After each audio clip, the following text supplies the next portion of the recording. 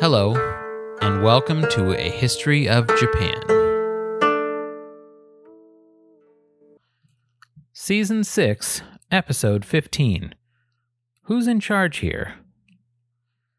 To better understand the Hogen Rebellion, we must first explore some of the developments of the noble samurai clans throughout the late 1000s and early 1100s.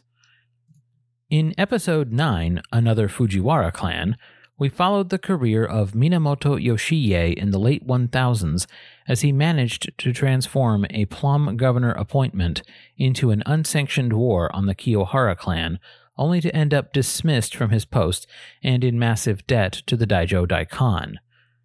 He and one of his brothers, Yoshitsuna, then quarreled over who would be the chieftain of the Seiwa Genji clan, and while Yoshiie prevailed, this all did little to advance his political career, which was practically in ruins. Many cursory studies of Japanese history include something about the rise of the samurai, but this is rarely explained beyond some kind of vague historical inevitability. While the samurai had evolved into a specialist martial caste by the 1100s, they were often frozen out of higher court ranks and therefore unqualified for higher offices within the Council of State. When Emperor Shirakawa created a cloistered government after abdicating in 1087, the samurai clan saw their opportunity to get more involved in political leadership.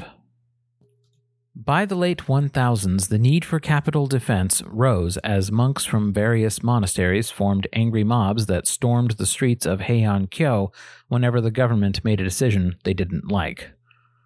We'll dig deeper into these angry mobs in a few episodes, but for now just know that they were armed and the threat that they posed was quite real. The Imperial Guard, as we've already discussed, had fallen into an ornamental role suitable for people who wanted the comfort of a government salary but not the burden of actual work. Likewise, the Kebi-shi, which is often translated as police, but which I think the term investigators is better suited, largely consisted of lower bureaucrats who were corrupt at best and inept at worst. The third branch of the government's military were the noble samurai who were capable of raising armies to fight bandits, rebels, and mobs of armed monks. This last group was formerly filled by kuge like Fujiwara Tadabumi, who led an army to fight Taira Masakado, and later a navy to fight Fujiwara Sumitomo, but the court's limited income meant that it was less expensive to just appoint a Taira or Minamoto, who already had fighting men at their disposal, which they could call into service as needed. Indeed, the answer to the question of reforming the Imperial Guard and the investigators was the same as reforming the government-sponsored armies: appoint samurai to those positions. While this probably seemed like a no-brainer to the officials of the later Heian period, this maneuver would solve one problem by creating another. The monks would be kept relatively under control, but the patronage networks in which the samurai operated meant opening the door to an ambitious noble samurai whose vassals served the court in an official capacity, but whose true loyalty lay with their liege. When retired Emperor Shirakawa created the Insei government, he sought the help of a Taira family who held regional power in Ise province in southeastern Kansai. While this family was part of the Kammu Heishi, who descended from Emperor Kammu, I will refer to them forthwith as the Ise Taira. The chieftain of the Ise Taira clan at the time was Taira Masamori, who ingratiated himself to the retired Emperor Shirakawa by a gift of land in 1097, which he commended to the estate of the late Princess Yasuko, Shirakawa-in's beloved daughter who tragically passed the previous year at the age of 19 or 20. In gratitude for this gesture, the cloistered emperor began to award Masamori with many high offices for which he would otherwise almost certainly not have been considered qualified. Taira Masamori was granted lucrative governorships in Wakasa province and many others, thanks to continued land commendations gifted to the Daijo Tenno. If you'll recall, gifting private land to the government in exchange for political clout was a strategy of the Fujiwara clan in former times, but giving land directly to the emperor was a much more personal and generous gift. The proceeds of those farms would not go into the Daijo Daikon's coffers, but into the personal account of the cloistered emperor. By the early 1100s, the Ise Taira clan had emerged as the most influential of the noble samurai clans in the capital. Members of their vassalage network served in the Imperial Guard, the Investigators, as well as a group called Hokumen no Bushi, or the Warriors of the Northern Quarter. This was an elite bodyguard who protected the retired emperor, and, like the elite bodyguards of Fujiwara Michinaga in the early 1000s, they also did his bidding. Usually this meant punitive raids against the monasteries who continued to disrupt the capital, with all too frequent rioting. With the Ise Taira on the rise, you may be wondering, what about the Minamoto? The cloistered emperor, it turns out, was not the only political leader who actively recruited help from the warrior caste. The leaders of the Fujiwara clan were still largely determined to bring the nation back under their control politically, and they weren't afraid to mirror their rival court's recruitment efforts. After Minamoto Yoshiie was removed from his post as governor of Mutsu province, he actively sought opportunities to be of service to retired Emperor Shirakawa. Meanwhile, his brother Yoshitsuna, who was actively trying to replace Yoshiie as the chieftain of the Seiwa Genji in Kawachi province, made his services available to Fujiwara Morimichi, the current regent. Morimichi arranged to have him appointed as the governor of Mino province in Chubu. Yoshitsuna was given arrest warrants for bandit gangs and granted rewards when he succeeded at rounding them up. In 1095, during his tenure as governor, he was ordered to confiscate parts of a shoen in Mino which was claimed by Enryakuji Temple. During this seizure, someone loosed an arrow that killed a monk who was resisting government troops. The temple itself sent an angry mob of monks to the site, along with a portable shrine, and some of Yoshitsuna's troops loosed a volley of arrows at them, killing several more monks and striking the portable shrine. The monks petitioned the government to bring charges of murder against Governor Yoshitsuna, but his patron Fujiwara Morimichi protected him. When Morimichi died suddenly 4 years later at the age of 38, the monks of Enryakuji boasted that the Buddha had struck the arrogant regent down as punishment for defending Yoshitsuna. With his patron gone, Minamoto Yoshitsuna was essentially abandoned by the new regent, Morimichi's eldest son, Fujiwara Tadazane, who was only 21 and thus far not very politically capable. Retired Emperor Shirakawa's camp wanted nothing to do with him as well, since they viewed the regents and their supporters as a rival to their own power. Meanwhile, brother Yoshiie had problems of his own. His son, Minamoto Yoshichika, was made Zuryo of Tsushima province, essentially an agent of the provincial governor who did the actual tax collection and governance. In 1101, for reasons which escaped my research, he quarreled with an official on Kyushu and killed him, then looted a government compound there. The court issued an arrest warrant for Yoshichika, and Yoshiie sent one of his vassals to his son ahead of the arresting officer, most likely to try and preemptively resolve the situation before any arrests were made. However, this vassal then plotted with Yorichika to try and assassinate the arresting officer as he made his way to Kyushu.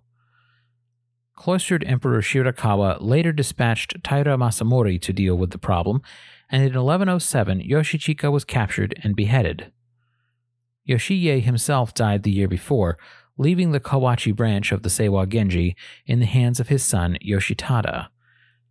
However, in 1109, Yoshitada was assassinated and the clan thrown into confusion. The court demanded justice and accused Yoshitsuna and his sons of conspiring to murder their rival. They fled the capital but were surrounded in the mountains of Omi province not far from Heian-kyo.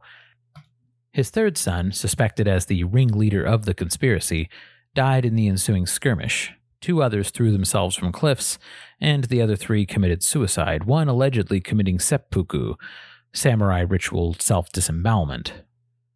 Many historians are skeptical of seppuku being used at this time, and was most likely the embellishment of later chroniclers. the unfortunate Yoshitsuna himself was banished to Sado province, a cold, remote island 32 kilometers, 20 miles, off the northwestern coast of Honshu. All of this intrigue left the Kawachi Minamoto in the hands of Minamoto Tamayoshi, Yoshichika's natural son, whom Yoshiie had adopted as his own.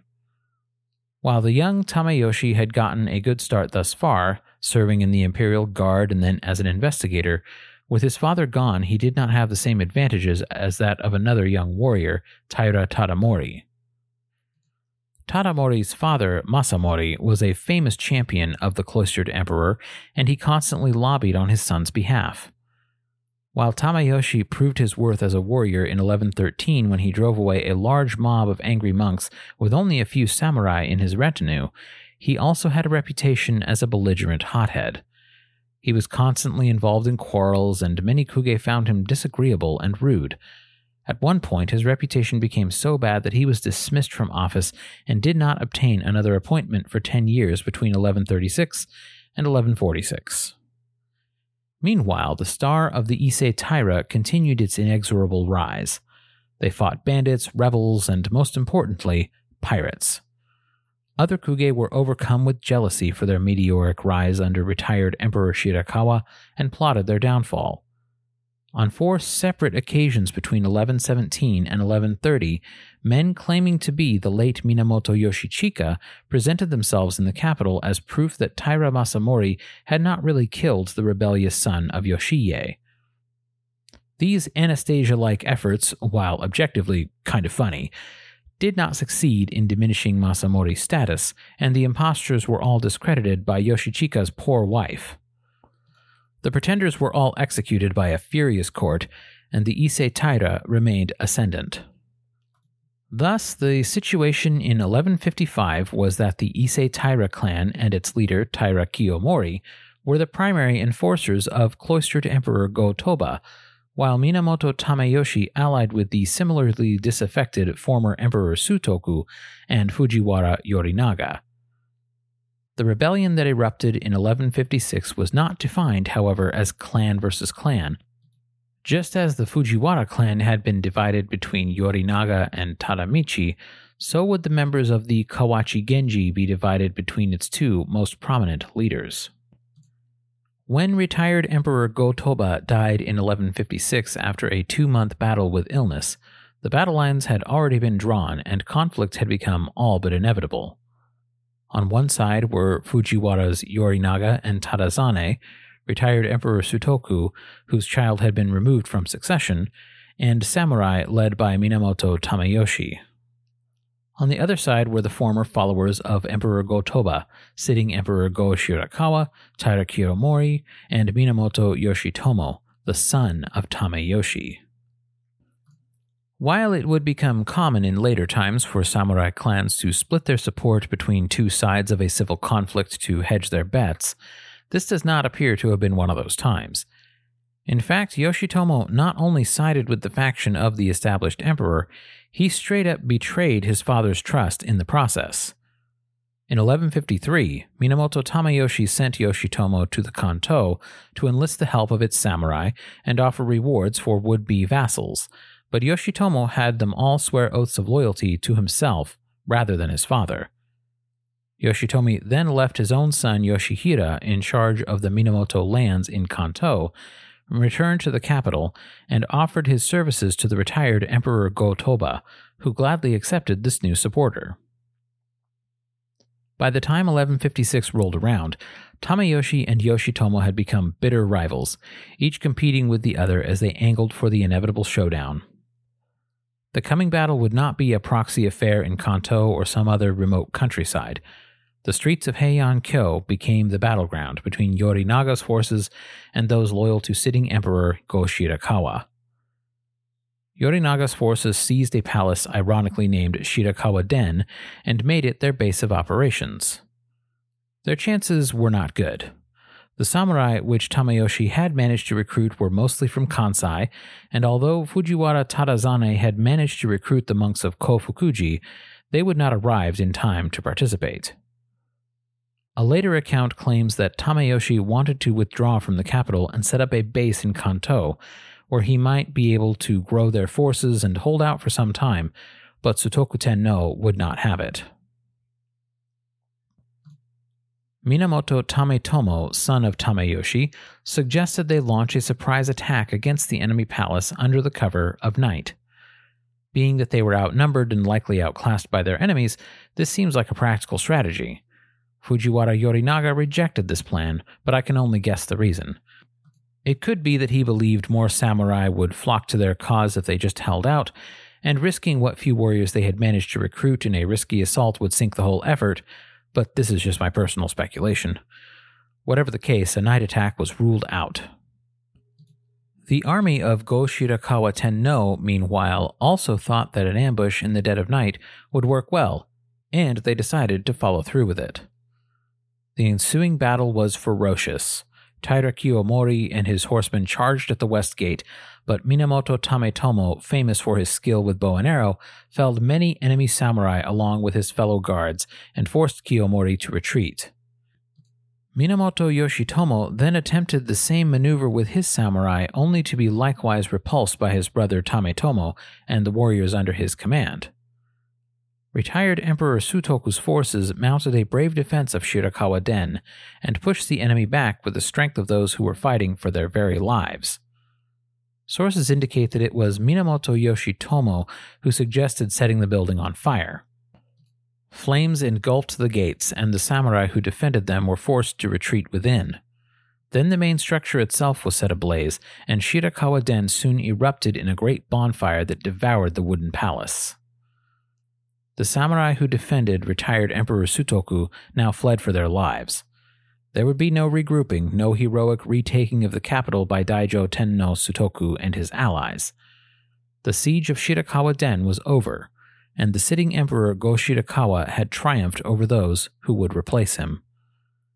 The entire incident would be named the Hogen Rebellion because it had occurred during the era named Hogen.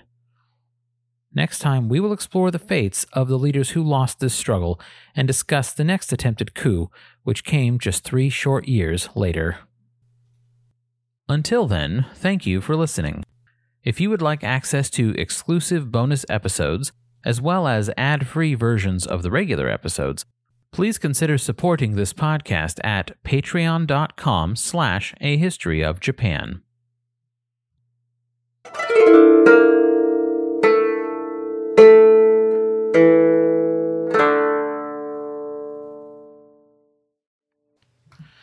It remains an unfortunate fact of life that money can't buy happiness. It can, however, buy you a new shirt, magnet, sticker, mug, or journal featuring exclusive designs related to this podcast. By visiting ahistoryofjapan.threadless.com and buying some of the items featured there, you get yourself something beautiful and help support this podcast at the same time. Again, that's ahistoryofjapan.threadless.com. Visit the store today.